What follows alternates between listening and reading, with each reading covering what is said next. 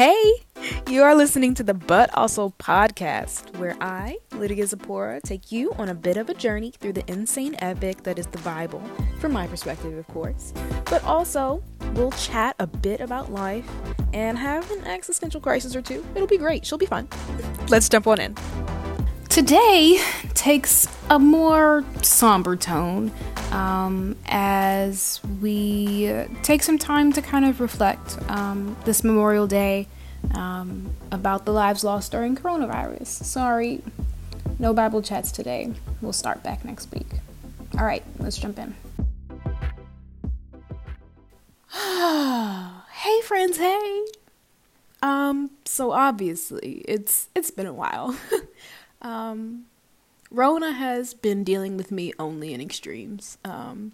In full candor, I don't have a reason other than I really just didn't have it in me the past 2 weeks to flesh out a podcast for you. So forgive me, but it is what it is. That said, I hope you guys are just doing great.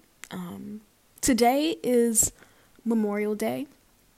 And this episode's going to be just a little bit different. I had a plan for what we were going to be starting today, but today's going to be more of a but and not so much of a but also.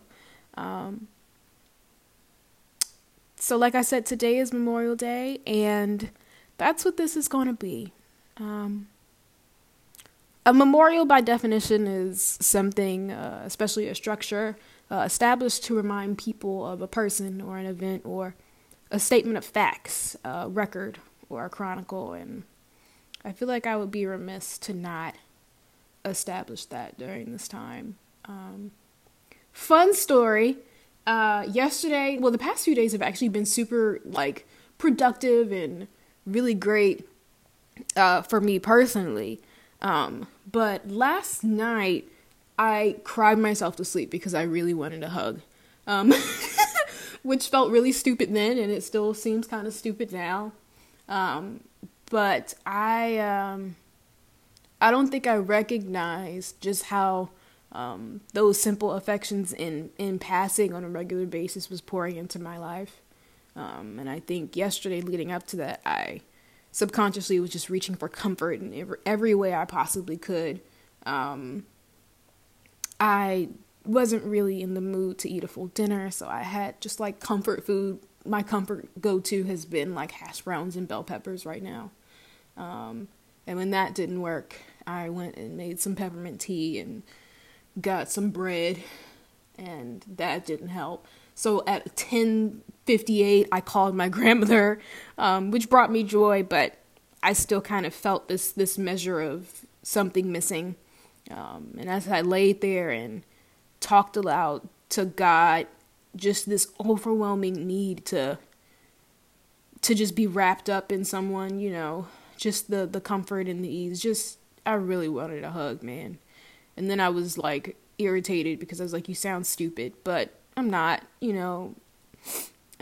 God said, it's not good for man to be alone, and I live alone. So that happened. But this morning, I think, if you guys don't know, on Sunday, the New York Times released a front page cover listing names of 100,000 of the people who have died since this pandemic began, and that is only 1% of the lives lost thus far. And typically when it comes to morbid information, I try to stay as far away from it as possible, but I took my time, and as I sit here with the dried remains of the tears that streamed down my face, I hurt. And so hence my need for some sort of memorial for all of the lives lost, for those who died alone. As you go through that list, it's formatted slightly differently if you go to it online. I'll add the link in the show notes, where you can scroll through all of these small little representations of these people, and you get to read their names and their ages and small snippets from their obituaries, which really bring life to those lives lost, which I think is really worth it. I think sometimes it's easy to lose full perspective when we don't fully immerse ourselves, even when it's hard. And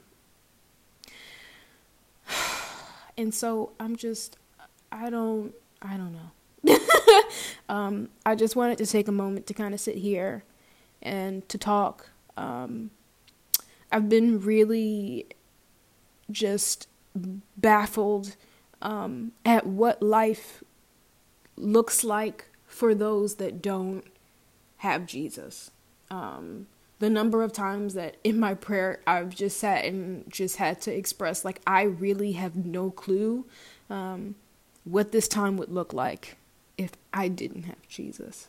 I can't imagine the hopelessness. I can't imagine just the sense of confusion and a heartbreak. And I'm so grateful, because even during this time, I'm in a strange life transition period that has me baffled as well. So it was just a lot happening at one time.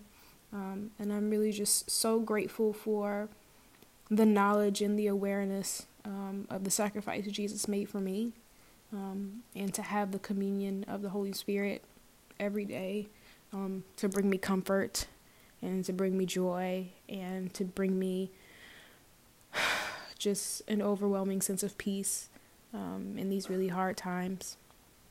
That said, Rona out here just got me just all the feels.